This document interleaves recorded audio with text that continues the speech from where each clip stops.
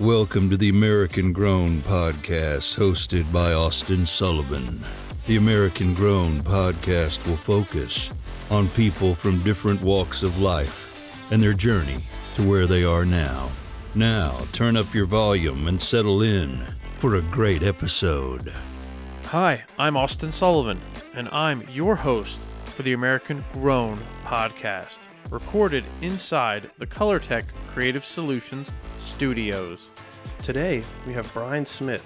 He is a community leader serving Lebanon County for over 25 years as a paramedic and now as Executive Director of Lebanon County Christian Ministries. Bryan, welcome to episode 7 of the American Grown Podcast. What's up, Austin? Hey, so glad you could be I got to here. call you Sully on here, huh? Yeah, yeah, you could for the listeners out there. Sullivan being my last name. A lot of people in high school, a lot of friends nicknamed me Sully. And, of course, Monsters, Inc. came out, and that took off. So it just was a good fit being a bigger guy and everything. But, yeah, welcome. Yeah, welcome. Thanks, man. Thanks for having me. Yeah, so I've noticed that everywhere I drive, I've seen the WellSpan billboards all over the county with your pictures on. Can you tell me a little bit about that? Yeah. So that's been a pretty interesting journey. I think I've been excited that WellSpan chose to have me kind of represent the bariatric surgery process and transitioning for a new life and probably really that's what's changed my life. It's changed an awful lot of my life. Had a lot of factors coming together at the same time, but yes, I have a friend in marketing there who had reached out and said, "Hey, can we use you?" And I said, "Yeah, absolutely." And it was just like maybe pre-COVID, during COVID, and Okay. And then it took forever. Obviously, COVID kind of put a stall on a lot of things. And she texted me one day and she said, "Get ready, they're about to go out." And funny story, my wife was traveling for work and she was in Waynesboro, and she texted me. She's like, "You're on a billboard in Waynesboro." I think people don't think about it. It was branded WellSpan. It was across the whole WellSpan footprint. Yeah. My son was on YouTube one night and he's like, "Daddy, I just saw your, commercial on Really? YouTube." Yeah, so there was like Okay. YouTube commercials and TV commercials, but there was interesting story just shared with me from my dad the other night. Yeah.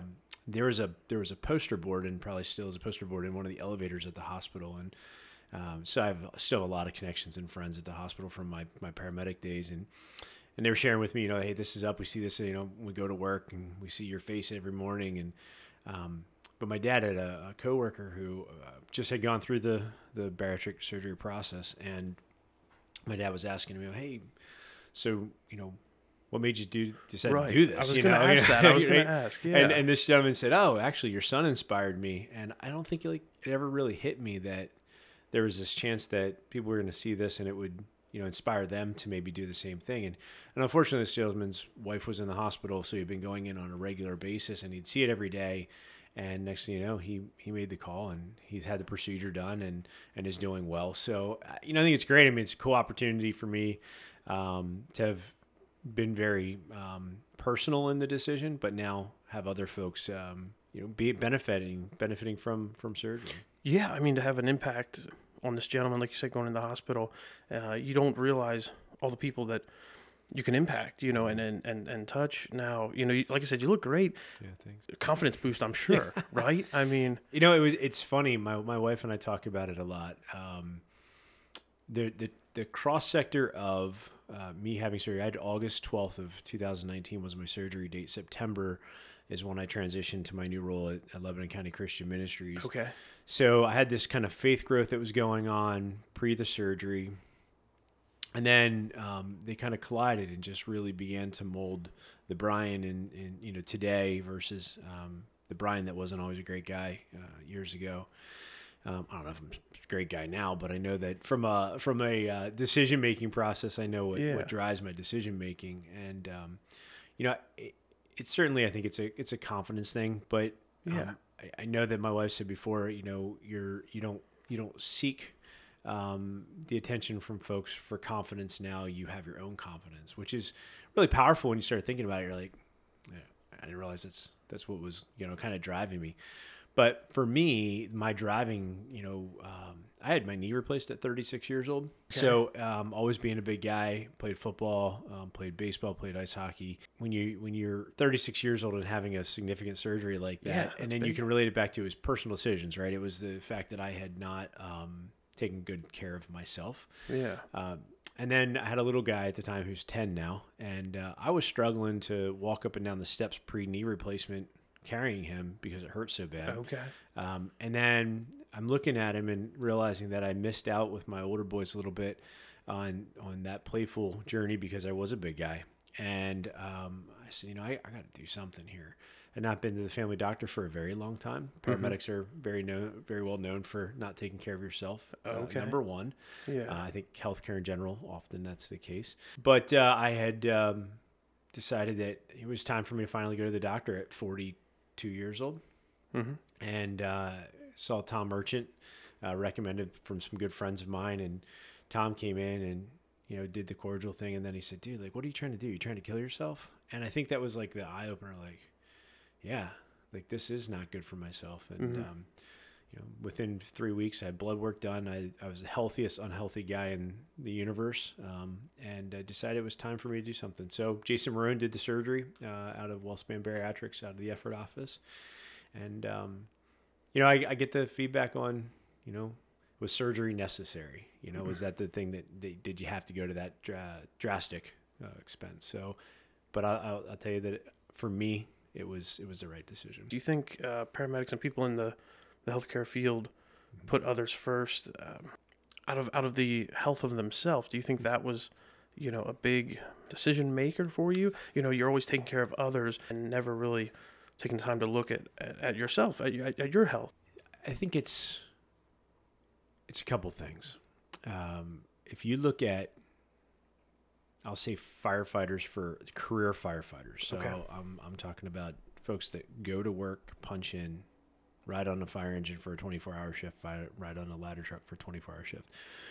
Many of those places have fitness policies, right? You have to pass some physical agility tests. Some of those guys, they have it built into their schedule to go do an hour of cardiovascular work during their shift. And in most places, fire personnel are paid a livable wage. Police officers, and they're governmental, right? They're municipal jobs. They've got fairly good healthcare benefits. They've got, retirement. Police officers, right? I mean, you want to see somebody protecting your own community that is fit and is healthy. And they're municipal police officers, and they have got a retirement plan, and they've got healthcare. That in this area particularly does not exist for EMS. EMS is typically nonprofit, community-based. We're seeing a increasing number of hospital-based healthcare systems, but the pay has always been fairly low. And you certainly weren't working one job, so you're working two jobs, or you're working three jobs. You're working 80 hours a week. Wow. You weren't seeing the family. You were running calls from the start of your shift to the end of your shift. You were eating a sandwich in the front of the ambulance going to a call. So everything was set up to just not be as healthy. I think many EMS providers say, well, I don't have time to take care of myself. I'm taking care of other people. And now Bryan 2022 would say, that's a load of poop. Like, let's like get real with this and say, you need to build into your life ways to take care of yourself, because you won't live a life if you don't take care of yourself. An analogy or something that comes to mind is when you're on an airplane, they say the air masks are coming down, put yours on first so you can help others. I think that ties in well. If you're not taking care of yourself and healthy, then how can you help others for years down the road? If you look at the short term, the quick fix, I'll take care of other people, but it's yourself, and then building out from there.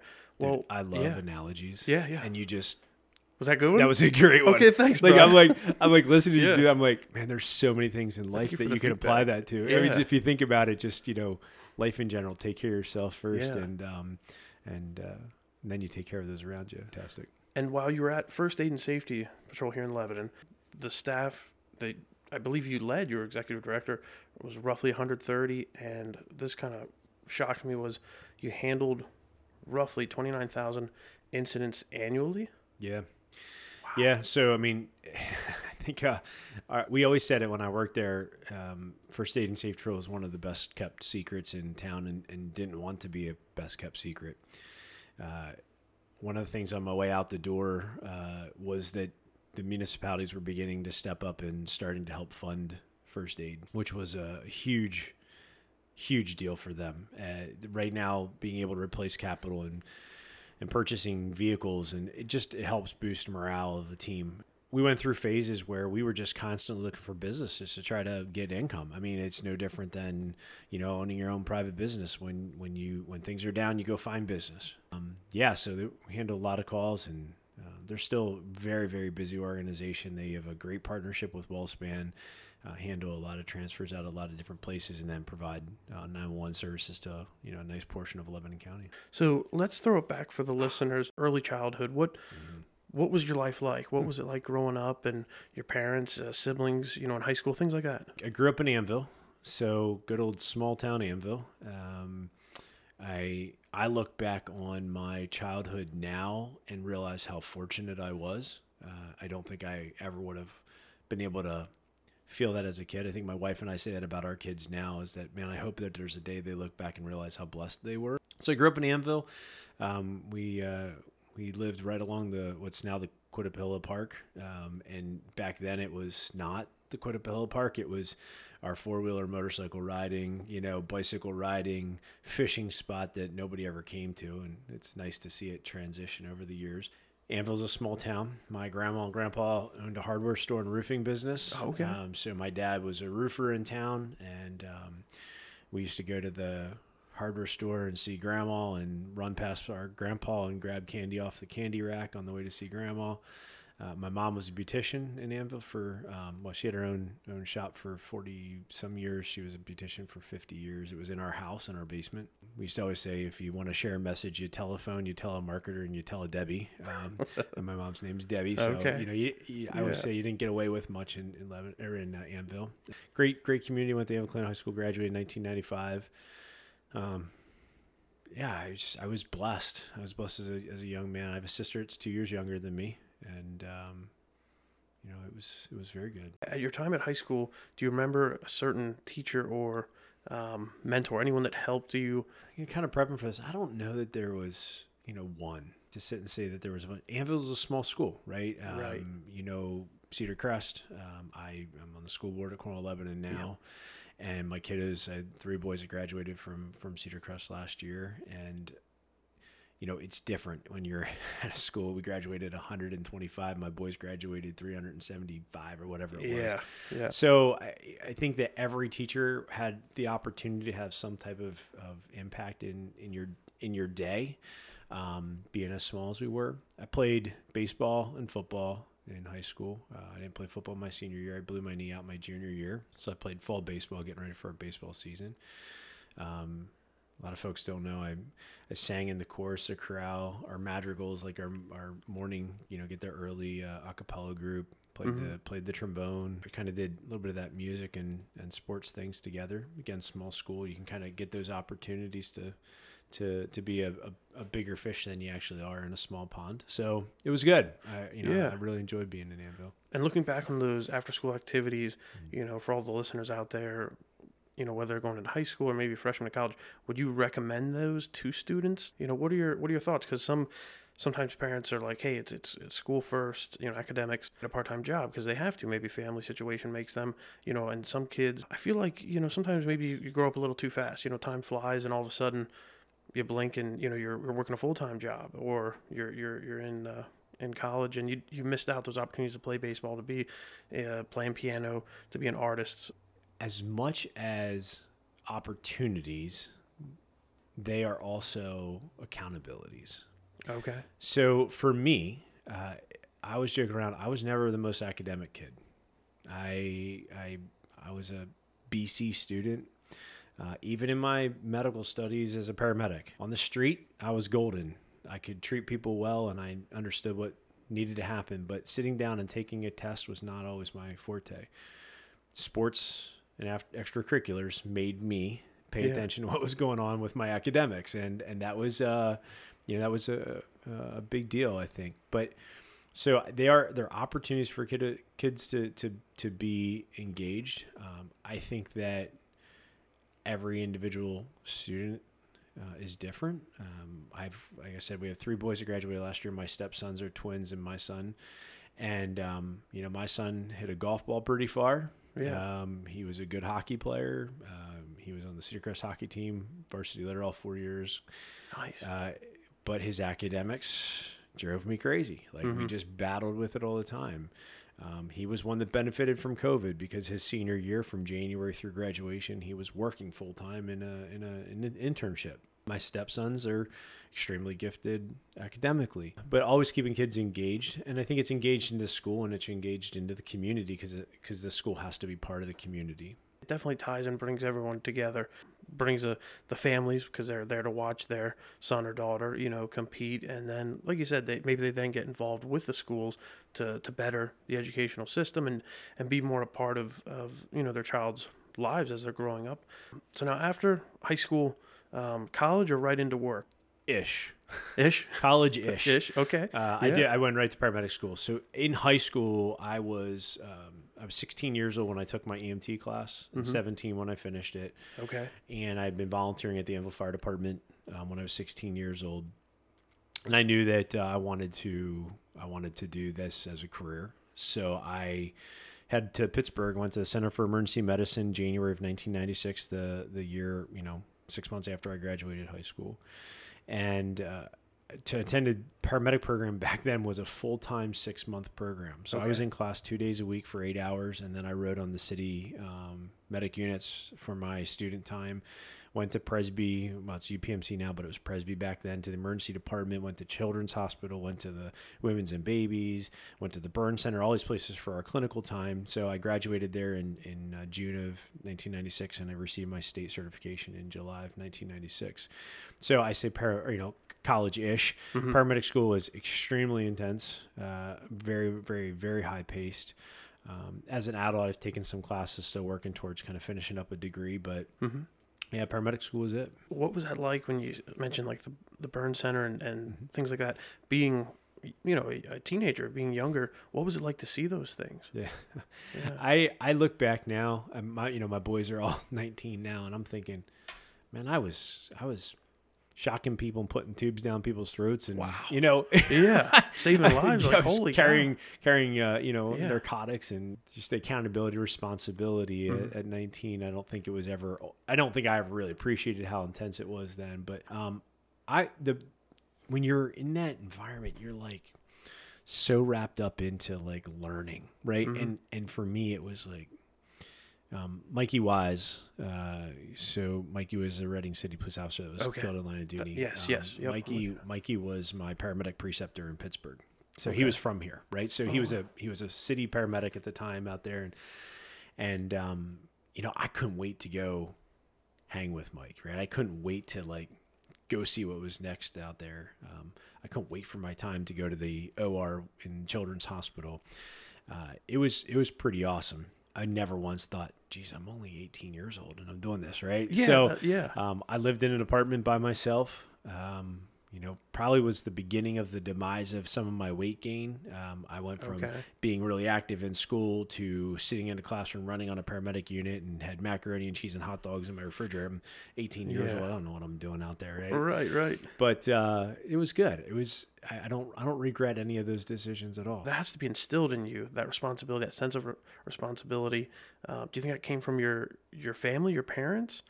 Say, hey, this is what I want to do, and you set your mind to it. I think some of it was absolutely like my mind was set. That's what I was going to do. And I didn't have a plan B. Okay. There wasn't like a fail out of paramedic school and then I'm going to go do this. It was, this is what I was going to do. But it was certainly instilled by my parents. And my mom and dad, both were hard workers. There was nothing that we got as kiddos that, we didn't recognize the work that my parents put in to be able to provide that. My parents also instilled in me that we had some responsibility. I paid for paramedic school out of my pocket. I worked at Seltzer's Bologna 2 summers, throwing bolognas in a smokehouse, earning money. I went to paramedic school with a bunch of money in my checking account, wrote a check that day to pay for school, paid rent for an apartment, and came home with like $35 in my checking account. I remember my parents made me earn money to buy my first, stereo that had the 2 tape players with a CD on the top, and you could record from tape to tape. But oh wow! So I think my parents absolutely instilled a lot of that in me, and I hopefully I've done that, and I'm doing that with my own kids too. Do you have any life mentors or people that have helped you along the way in both kind of career paths? There's a human mentor and then a spiritual mentor. Yeah. Obviously, at this point in my life, Jesus Christ is a big mentor to me. You said bring something along that you can bring along. Yeah. I brought my Bible. I noticed that. I've read a lot of leadership books over the years, and I've really strived to be a good leader. Just finished a book called Lead Like Jesus. I've got I could get into a debate over servant leadership and whether that's a good thing or a bad thing. But no matter how deep you dive into books, the leadership lessons of life are right here in the Bible. Yeah. That being said, a human mentor for me absolutely was a guy by the name of Steve Lyle. Steve was the executive director of the Emergency Health Services Federation, and there was a period of my EMS career where I had gone to the regional council for about 2.5 years. Again, extremely young to be doing what I was doing. Right. I was leading an 8-county area, leading the physicians group that was meeting to talk about standards of care and how we were changing the care in EMS. And I was doing regulatory investigations into providers and licensing of ambulances. Steve was my boss there, and he is the most humble, inspiring leader that I could have ever worked with. And to this day, I still stay in contact with Steve. And I wish that I would be where I am now spiritually. I wish that I could have been that spiritual then, because he was there, right? Yeah. And I think maybe because he was there, he was mentoring me in ways that I didn't even know. He was ministering to me in ways that I didn't even truly understand then, and now I do. Right now I get it. Right. So Steve's an incredible guy. Okay. You're passionate, obviously, the Lord and Jesus Christ, but then I would say serving others and serving the community. But what do you think your passion is in life? I think that is continuing to evolve for me. When I left, I had a really strong understanding of the EMS system. Whether people agreed with the direction I wanted to take something or not, that's okay. We could always agree or disagree on that. But when I left EMS and went to LCCM, man, I knew nothing about feeding people who were hungry, clothing people who were naked, or housing people who were homeless. Yeah. Right. So I didn't. I've been diving into it, and I've got an incredible team over at LCCM. Folks that have been there for a long time, folks that are newer that have incredible experience, incredible smarts. So as I look at some of these books that I'm reading and the programs that we're trying to institute, I think that my passion right now is to get as many people as I can connect with to realize their own potential, their own God-given potential, realize that God has placed so many perfect things in every single person. But the number one thing is to believe in yourself, and then obviously believe in Jesus Christ. If you believe in yourself and you set your mind to it, you can achieve great things, Absolutely. and things that people would think are impossible. Because I saw in the form, and for listeners out there, to be on the American Grown podcast, you fill out a roughly 30-question form, and some questions seem random. My wife helped me, so shout out to Courtney. She helps me even write up the scripts that I go off of, because sometimes I ad-lib, but it's nice to have some notes. The one thing on your form I kept seeing, it was a book, 40 Days of Social Media Fasting, and then just social media fasting in general, which I find amazing, because people nowadays, and I'm guilty of it myself, glued to your phone or your computers. I think on there you said you're off of Facebook, and how'd that impact your life? So this is a story inside of stories. Every season, we have this season called Lent, right? So Ash Wednesday comes, and we're entering into Lent season, and everybody walks around and says, "What are you giving up for Lent? What are you giving up for Lent? What are you giving up for Lent?" And so we are heading to our Lenten service, our Ash Wednesday service at church. And it was probably one of the most powerful and impactful services that I've ever attended, and it was very little of a service. We had one of our team members at church who had shared her testimony, and it was powerful and it was awesome. But they broke us up into like like stations. You went to a different station. So Okay. one station you went to and you read through something and you did communion as a family. And we had bags with like stuff in it. And there, my young man, Brady, our 10-year-old, he had his bag and it was a kid's bag version. And things like we went to the one station and we took a pipe cleaner and you made a shape of a person out of it. And then there were mirrors there on it, and you looked in the one mirror and it said how God sees you, and the other mirror said how the public sees you. And it was just like that reflection of when you look in the mirror, what do you see? Do you see yourself as God sees you, perfect and a child of God? Or do you look at it and say, oh, I'm overweight and I'm ugly and I don't have hair and my hair's ugly color and my hair's a mess. And Right. how do you look at yourself? So we're going through these different stations, and we get over to the station and it says, this is what giving something up for Lent really means. It's fasting from something. It's just taking something that's in your life and taking it away. And how does it change you? And my wife says, oh, I already ordered a book on giving up social media for Lent. And I'm like, sure you are. Right. She's like, Bryan, I'm serious. I'm giving it up. Like, I think it just puts the stress on me. She's like, there's things I have to do for work, but I'm going to do them on my computer and not my phone. Okay.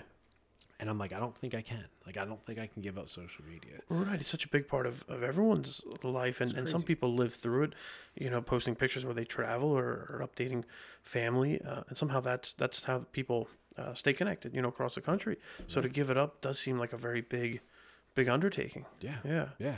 So I said, all right, if you're going to do this, I'll do it, and I'll read this book with you. You have to appreciate that for years of my life, I hated reading.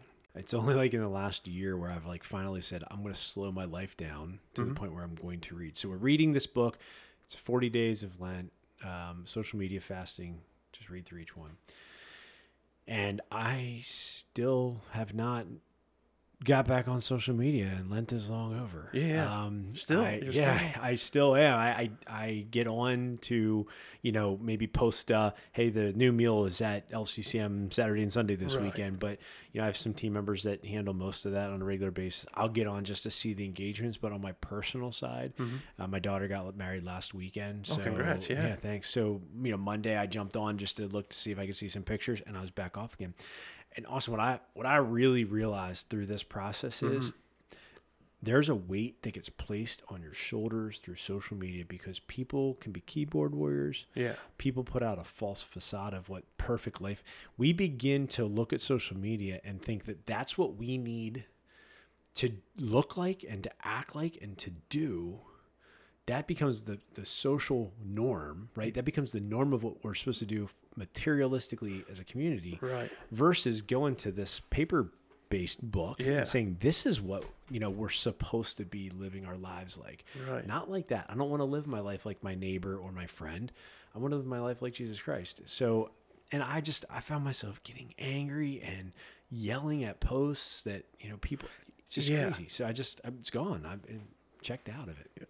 I agree with you 100% because I feel like you get caught up in the nonsense of social media, whether it's so-and-so posts this and all of a sudden you're angry at that person. You might not have seen them since high school or something, but they post this one image or one thing and whether it be, like I said, political or just something going on in the world, and you're like, you judge that person right away, and it shouldn't be like that. You should know them in person, meet them in person, and I think as a society, this is just my thought, the days when kids would get together and play baseball and just do it on their own or play football. Now it's, hey, come over to the house, we'll play the Xbox, we'll get on the PlayStation. And I don't know if people are as close. I don't know. Social media, if it brings people closer or not. I feel like sometimes it's a disingenuous closeness. I'll give you a quick example. In that same period of that social media fasting through the Lenten season, my 10-year-old, their goal was to give up something for a week, right? Just try to keep it in perspective for the span of a 10-year-old. And he says, I'm giving up Xbox and YouTube. And I said, okay, dude. And he had been into playing Fortnite or whatever on Xbox, and he was on YouTube and he's watching stupid videos on there. And I said, all right, sounds good, man. So a week went by, and we had bought him a Fitbit. And that week, every day, he was like, oh, I got 20,000 steps today. Whoa. I got 24,000 steps today. I got 20,000. Yeah. He is ready for bed at night. He's out riding bike. He's out shooting pellet gun. He's out living life, shooting basketball. I'm like, this is what it's supposed to be like to be 10, Yeah. And I said, buddy, have you noticed that you've not had a smart mouth with us? You're tired at night. Yeah. You're ready for bed. You're sleeping good. You're school's going good. Mm-hmm.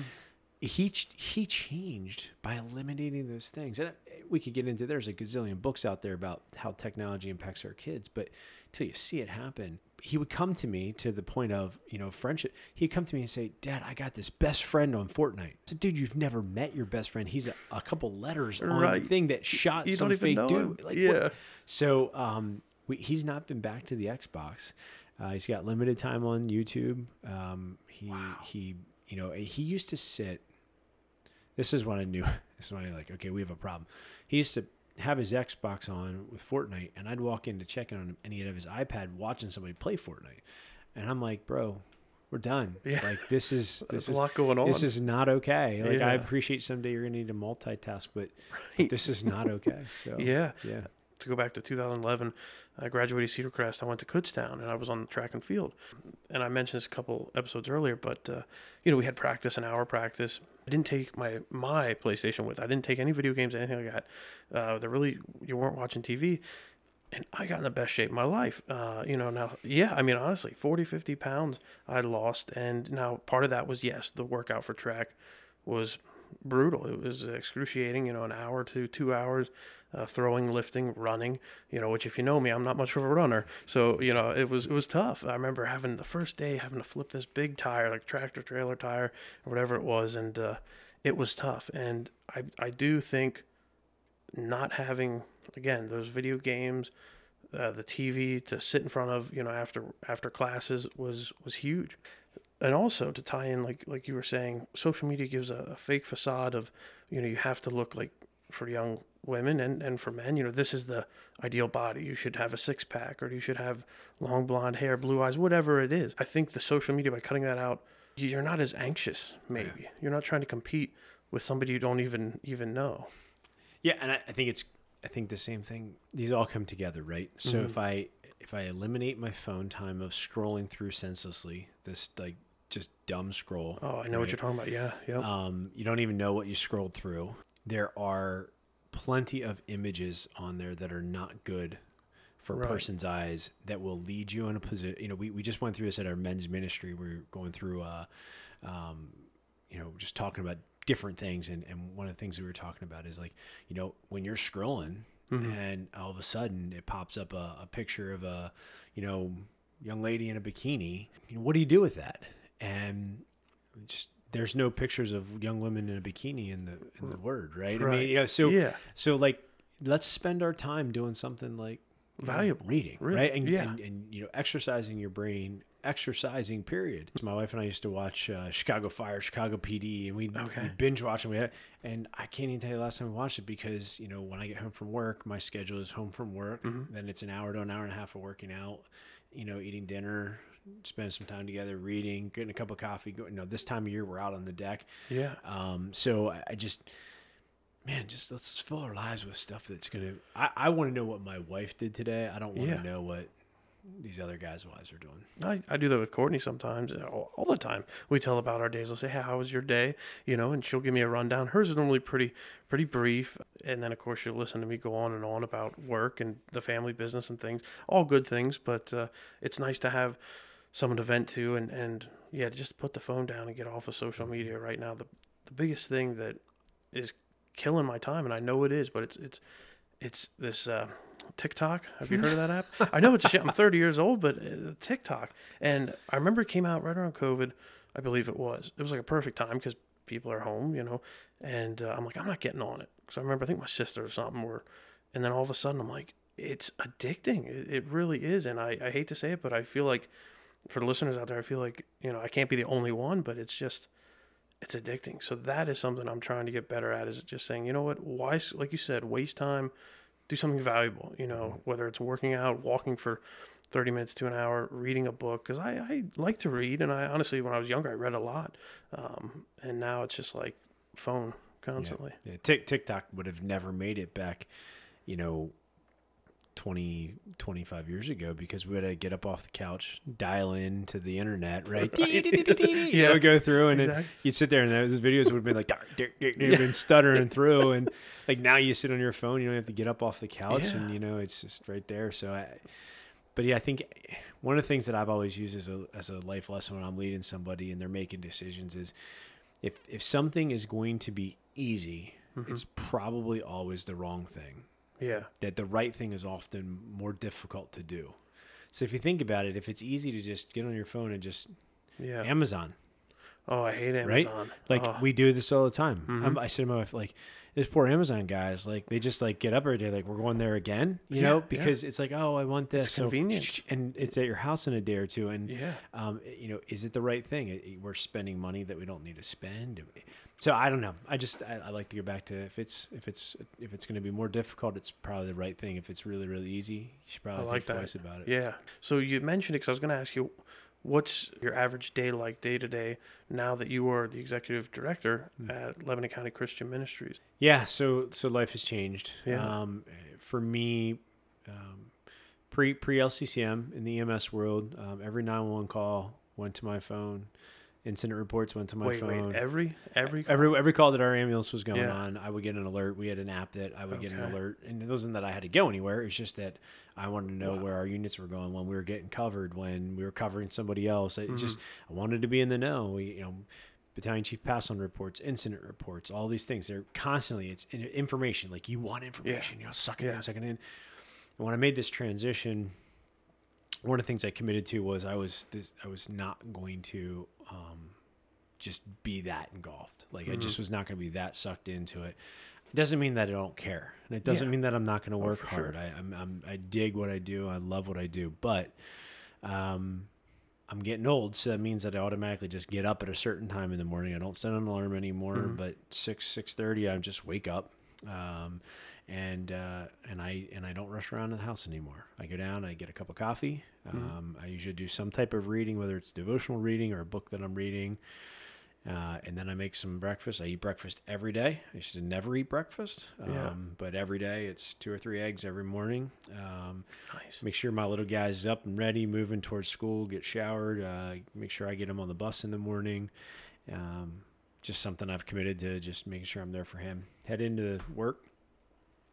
Have my day. I was still in the business that I'm still in. We still deal with crisis management where things are happening and changing. But I literally schedule into my week 5 to 6 hour workouts. I ride bike, I run, I lift weights, swim. Just try to really make sure all of that stuff is getting done.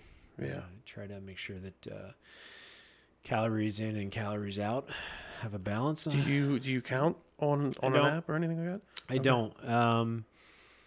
One of the interesting things, and actually I've just recently kind of gone through some kind of self-reflection on this again. Yeah. One of the things when you go through a procedure like a gastric sleeve is your stomach becomes the size of about a quarter cup. So you're limited to what you're going to be able to eat. And, people around me would hear me say, I can eat anything that I want as long as I don't eat too much, because I can't eat too much. And so that journey led me to about bottomed out 197, 195. I was 364 pounds when I started this journey. Okay. And then I plateaued and really balanced out naturally at about 205, 210. And I started lifting. My doc's like, hey, okay, you got the exercise part down of, aerobic. Now you need to start lifting, right? So started lifting, and then I started getting a little bit stronger. And I'm like, my legs are bigger than they ever had been. I'm feeling stronger. And scale went to like 219, 220. I'm like, that's all right. I'm lifting, And recently I just read a book called The Daniel Plan. Rick Warren, pastor at Saddleback Church, wrote it with Dr. Amen and Dr. Ahmet. And the premise behind the book is if it's grown, if it's made on a plant, eat it. If it's made in a plant, don't eat it. That's great. Right? Wow. Yeah. So you think about it, like potato chips, like you don't go them off the potato chip tree, but you get a carrot out of the ground, right? Right, or an apple. Yeah. So, so just that the 2 weeks that I was reading it, there was 1 week where I started paying attention to what I was putting in my body, and just starchy stuff or peanut buttery stuff or whatever. And in that week, I started kind of shedding some pounds real quick. And then the next week we went on vacation. Not good timing for that. But so do I track it? I don't really sit down and track exactly. I eat a lot of the same things, 2 or 3 eggs for breakfast. So oftentimes I'm eating 2 or 3 eggs for dinner as well. I eat, non-fat vanilla Greek yogurt, put fresh produce on it, a little bit of protein granola on it. That's my lunch frequently. Carrots, peppers, cucumbers. Okay. Those are my snacks. I'm just going to assume, but cut out all soda, all chips. Yeah, I was never really a big soda guy. Oh, okay. But soda, any bubbly stuff is out once you have this procedure done. So bubbly stuff is out. So I don't drink. I drink vitamin water zero. Okay. Yep. This is like my go-to. This is my problem, I guess, if you will. So coffee, straight. No cream, no sugar. I've always been a straight coffee guy. Vitamin water, those are my drinks. I don't eat a lot of chips and stuff. My arch nemesis is those little peanut butter filled pretzels. Oh yeah. As a matter of fact, my wife is on her way back from Sam's Club right now, and I said, please don't buy any more of those. Yeah. Like, we got to get them out of the house because they're banned. They are the devil. I know what you're talking about. They're good. They're very good. Yeah. That sweet and saltiness. Yep. The two jobs, how do they compare? Because you've been at the one a long time, I thought when I left first aid, I was like, all right, those relationships, those people are good. I would love to still stay in contact. I won't ever probably talk to them. Right. It is ridiculous how these two worlds have collided and been so similar. So first off, I'm at LCCM for 6 months and we have COVID hit. Yeah. So immediately doing planning, emergency planning and stuff, right. And with our homeless shelter, what are we going to do? What are the plans? What are we going to, constantly looking at health and safety protocols. Are we, doing the right thing, balancing out all the stuff that everybody had to balance out. Now I'm realizing how important food and shelter are to basic necessities and how they relate to person's medical. And it's crazy. So there's this program out there, Food is Medicine, right? So when somebody's being discharged from a hospital or they go to the doctor and they identify that, they have high blood pressure, they have high cholesterol, they have diabetes, all of those have something to do with food. Right? Yeah. If you eat pizza every day, you're going to get high blood pressure. Right? If you eat peanut butter cups as your main source of protein during the day, it's going to cause a diabetic emergency. So food really is medicine, and we're looking at ways at LCCM that we can do better on the food distribution side, that it becomes medicine for those that we're serving, because the cycle is that oftentimes folks that are living in poverty, folks that are living in Alice, they are the individuals that are needing a healthier food option because they can't buy it. When you go in the grocery store, if you're going to go in a grocery store and shop, you should always stay on the outside. Really? Have you ever heard that? Yeah. No. Next time you go to the grocery store, pay attention to this. Yeah, tell me. If you go into the grocery store and you make a left-hand turn, at Giant out on 72, you got to get past all their bakery stuff first, right? Yeah. Yep. But you go around there, and all on the outside is your fresh produce, your fresh fruits and vegetables. Okay, I can picture it. You go around the backside, you get into your fish and your meats and stuff, right? So now you're getting into your proteins. Yeah. And as you go down through, then you get into your dairy products. Milk and then cheese, you come around there, you get into your eggs. Okay. Right? And then you get into, I think then they kind of maybe there's some breads on the end there. Yeah. So if you do that, right, you could literally just go one loop around and head right out. And you're good. When you start going up and down the aisles, you get into spices, you get into sugary stuff. Like pancakes are in the middle. Yeah. Right? Your sugary syrups are in the middle. Your canned fruits. And, when you go to canned fruits versus fruits on the outside, canned fruits are... there are tons of preservatives and sugars and stuff, like they're in a syrup, right? Yeah. So when you start getting into those things, now there's a difference, right? If I'm buying a bag of fresh apples or if I'm buying canned pears are probably going to be cheaper. Right. So you start getting into a cost thing. Yeah. You get into the frozen food aisle, right? Frozen pizzas, that's what I'm picturing. Yeah. Right? You know what I mean? Oh, yeah. So you're not going down there to get frozen peas most of the time, right? But if you are, great, grab your frozen peas and move on. But you start thinking about what's in those aisles, and that's less desirable stuff. Yeah. You get to the checkout, you don't be buying stuff at the checkout counter, right? They try to get you. That's the last, Hail Mary throw. You went to the grocery store hungry, you bought a lot of groceries, and you buy a Snickers bar on the way out the door, right? So So we're looking at some of those principles as a ministry to say, how do we make sure that we are getting the outside of the wall stuff handed out to folks so that they can be using it and we can use food as medicine. So my worlds have collided. Many of the friends that I have at the health system are friends now in this world. I'm excited about it because they're established relationships for me personally, and we're just continuing to partner and grow. You just briefly mentioned it. Alice. Now, I'm going to sound naive, but I don't know anything about it. I just think of Alice in Wonderland, if I'm being honest, but Alice must stand for something. It does. It does. So in Lebanon County, well, not in Lebanon County, but Lebanon County has a report. So we address and look at poverty, which is, poverty for a single household is income somewhere around $15,000. Okay. Poverty is, this number that's thrown out there from a federal government perspective that most of us couldn't even fathom, right? But then you hear the working poor, right? So that's Alice, asset limited, income constrained, and employed. Okay. So asset limited, meaning what I have is limited. By my income is constrained, but I'm still employed. Yeah. So I'm maybe not, maybe I have a job that has good income, good pay. I'm making $15-18 an hour, but I've got no benefits. So I don't have any health care.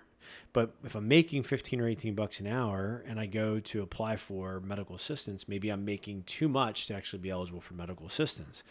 So now I need to take my income and I need to go to the marketplace and I buy healthcare for myself. And now by buying healthcare, I've just put myself back into poverty. Right. So it's these are the things. So in Lebanon County, the United Way of Pennsylvania ran the report. United Way of Lebanon County has shared this messaging, but the Alice report says that a 2-person, 2-adult, 2-child household in Lebanon County should be earning somewhere around $30+ as a household per hour. And that meets basic necessities. That means no birthday parties, no rec baseball, none of that stuff. That is just pay rent, have a car, go to work, have insurance, pay childcare, get my kid to school. And some food. But nothing. Yeah. That's it. Nothing extra. You're not going down to the market to buy yourself a big T-bone to take home and grill. So how do you get out of that? It's a vicious cycle, we don't have enough time for that on the podcast. Yeah. Actually, the book I'm reading right now is called When Helping Hurts. It kind of walks through some of that, the 3 phases of somebody that's going through, trying to raise out. There's relief, rehabilitation, and then the last one is development. So when we say about relief is like an acute right now, whatever's going on in my life is going to cause significant problems. Mm-hmm. It's a Thursday afternoon. I'm getting ready to go into the weekend and I have 0 food in my cupboards. Not food that I don't like, 0 food in my cupboards. I need something to sustain me over the weekend. Relief is that I just got a bill for my electric and it's going to get shut off if I don't pay this bill. Those are some immediate relief things. So there are certainly folks in our community that live in that relief stage that we need to make some work, do some work to assist. But then the rehabilitation piece and then development piece. Rehabilitation is not when I say rehab, it's not going there for a day. Rehabilitation means that I'm going to work with somebody. I'm going to build up relationships. Most folks that we identify in our community in some level of poverty struggle significantly with relational poverty. Okay.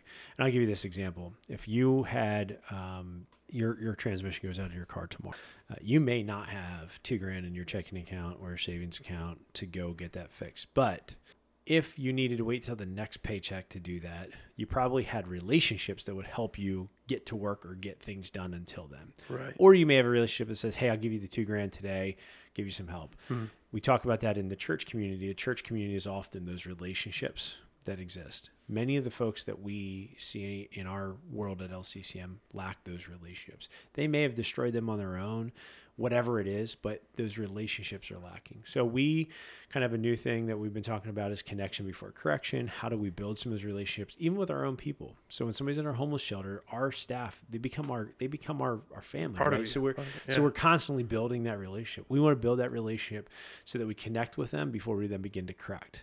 And the correction piece is, hey, like, what do you want to do when you grow up? Like, what's your dream? And it's amazing how many people say, oh, I don't really have a dream. I don't know what I want to do. And the reality is, like, come on, man. Like, God gave you many talents. Like, let's dream. So if you want to be a nurse, you may not be able to go to RN school today, but how do we get you into a CNA program that you can get a job at a hospital that they're going to help pay you, right? Because And part of it is our society demands immediate gratification. Oh, yeah. Instead of allowing us to have the opportunity to grow. So, yeah, I mean, man, you can get me on a roll here. So how do we really alleviate this Alice piece? Is we've got to continue to build community, build relationships with folks. You know, it's not okay just to drive down the street and give somebody $5.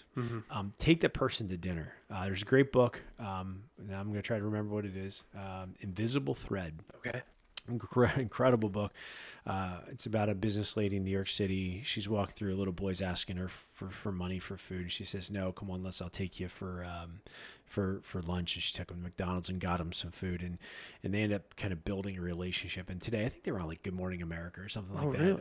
But yeah, they call it Invisible Thread. Great book. And it's a great example of how building a relationship with somebody, you know, we're sometimes afraid to get our hands dirty. And I encourage people to get your hands dirty. Work together to better yourself and the community. So last couple questions here to end it. Tips for healthy living and tips to either start people's journey getting closer to the Lord and Jesus Christ. I just wanted some quick tips if you have them. All right, quick tips. Yep. I'll go back to the Daniel plan, man. If it was grown on a plant, eat it. If it's made in a plant, start thinking about cutting it out of your life.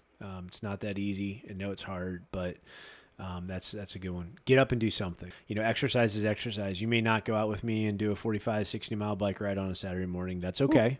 I got friends that do that with me. It's all good. But there's nothing wrong with getting your, you know, butt up off the couch and getting out and going for a mile walk tonight and 2 miles tomorrow night. And next thing you know, in a few weeks, you'll be running a 5K. Build relationship, build community around you, both in your food and in your life. Those are big deal things. Accountability, having accountability partners. I don't care if it's if you're struggling with eating problems, pornography, drug addiction, alcohol, having an accountability partner, somebody that you can call and say, dude, I'm having this craving. I don't care if it's over peanut butter pretzel or if it's pornography. That person needs to be there to reach out, right? So, and that leads into we've got a great church that our family is connected to that has created family for us. There's no perfect church out there. There's the right church for you. I will hear people say, I have a great relationship with Jesus Christ, but I just happen to watch videos on a Sunday at home. That doesn't cut the mustard. Church is the community. Church is where church brings people together. Those are relationships. How do you do that? Man, you just gotta jump. You just gotta go for it, and dig into the Word. Dig in. Really read your Bible. It's amazing how many individuals that I know who were raised in the church, grew up in the church, go to church, and don't know the Word. But there are an awful lot of men and women that come in the doors of LCCM who may have been in prison, who live on the streets.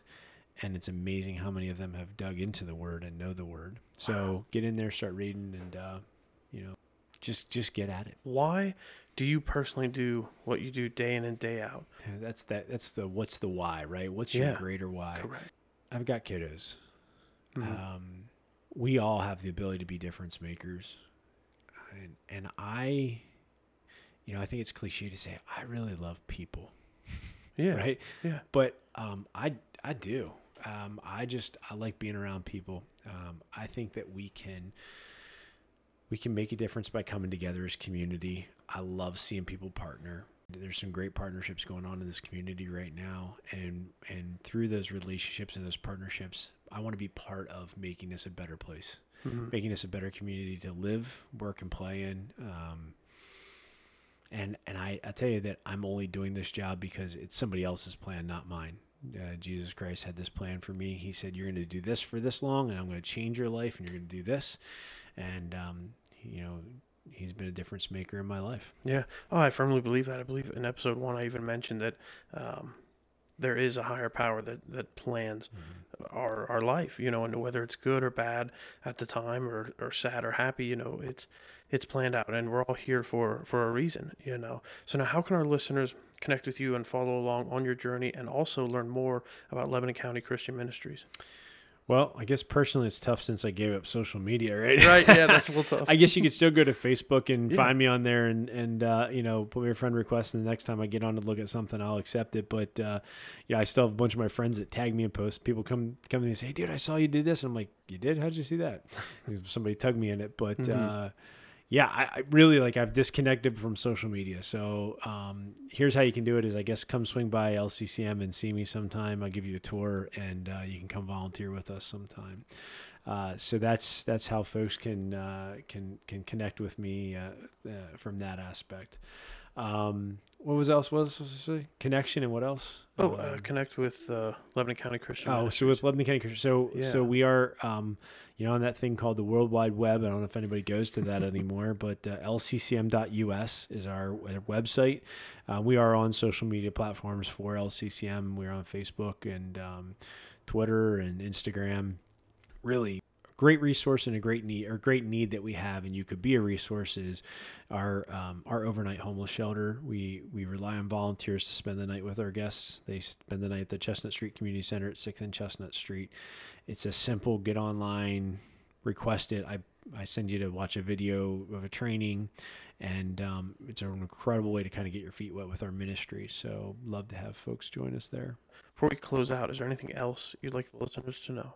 I have a scripture that's probably my favorite scripture. It's in Philippians 4:6. Worry about nothing and pray about everything. If we could just unite as a community and raise our community up in prayer and our brothers and sisters in prayer and worry about nothing, our Lord and Savior, He's got a plan for us, and He will provide. Life would be much better, I believe. Amen. Yeah. All right. Well, Bryan Smith from Lebanon County Christian Ministries on the American Grown podcast in the ColorTech Creative Solutions Studios. Thank you for joining me. Thank you. If you want to see more American Grown content, follow along on Facebook and Instagram. Username American Grown Podcast. If you received any value, please share this episode with friends, family, and coworkers. And lastly, subscribe and leave a review.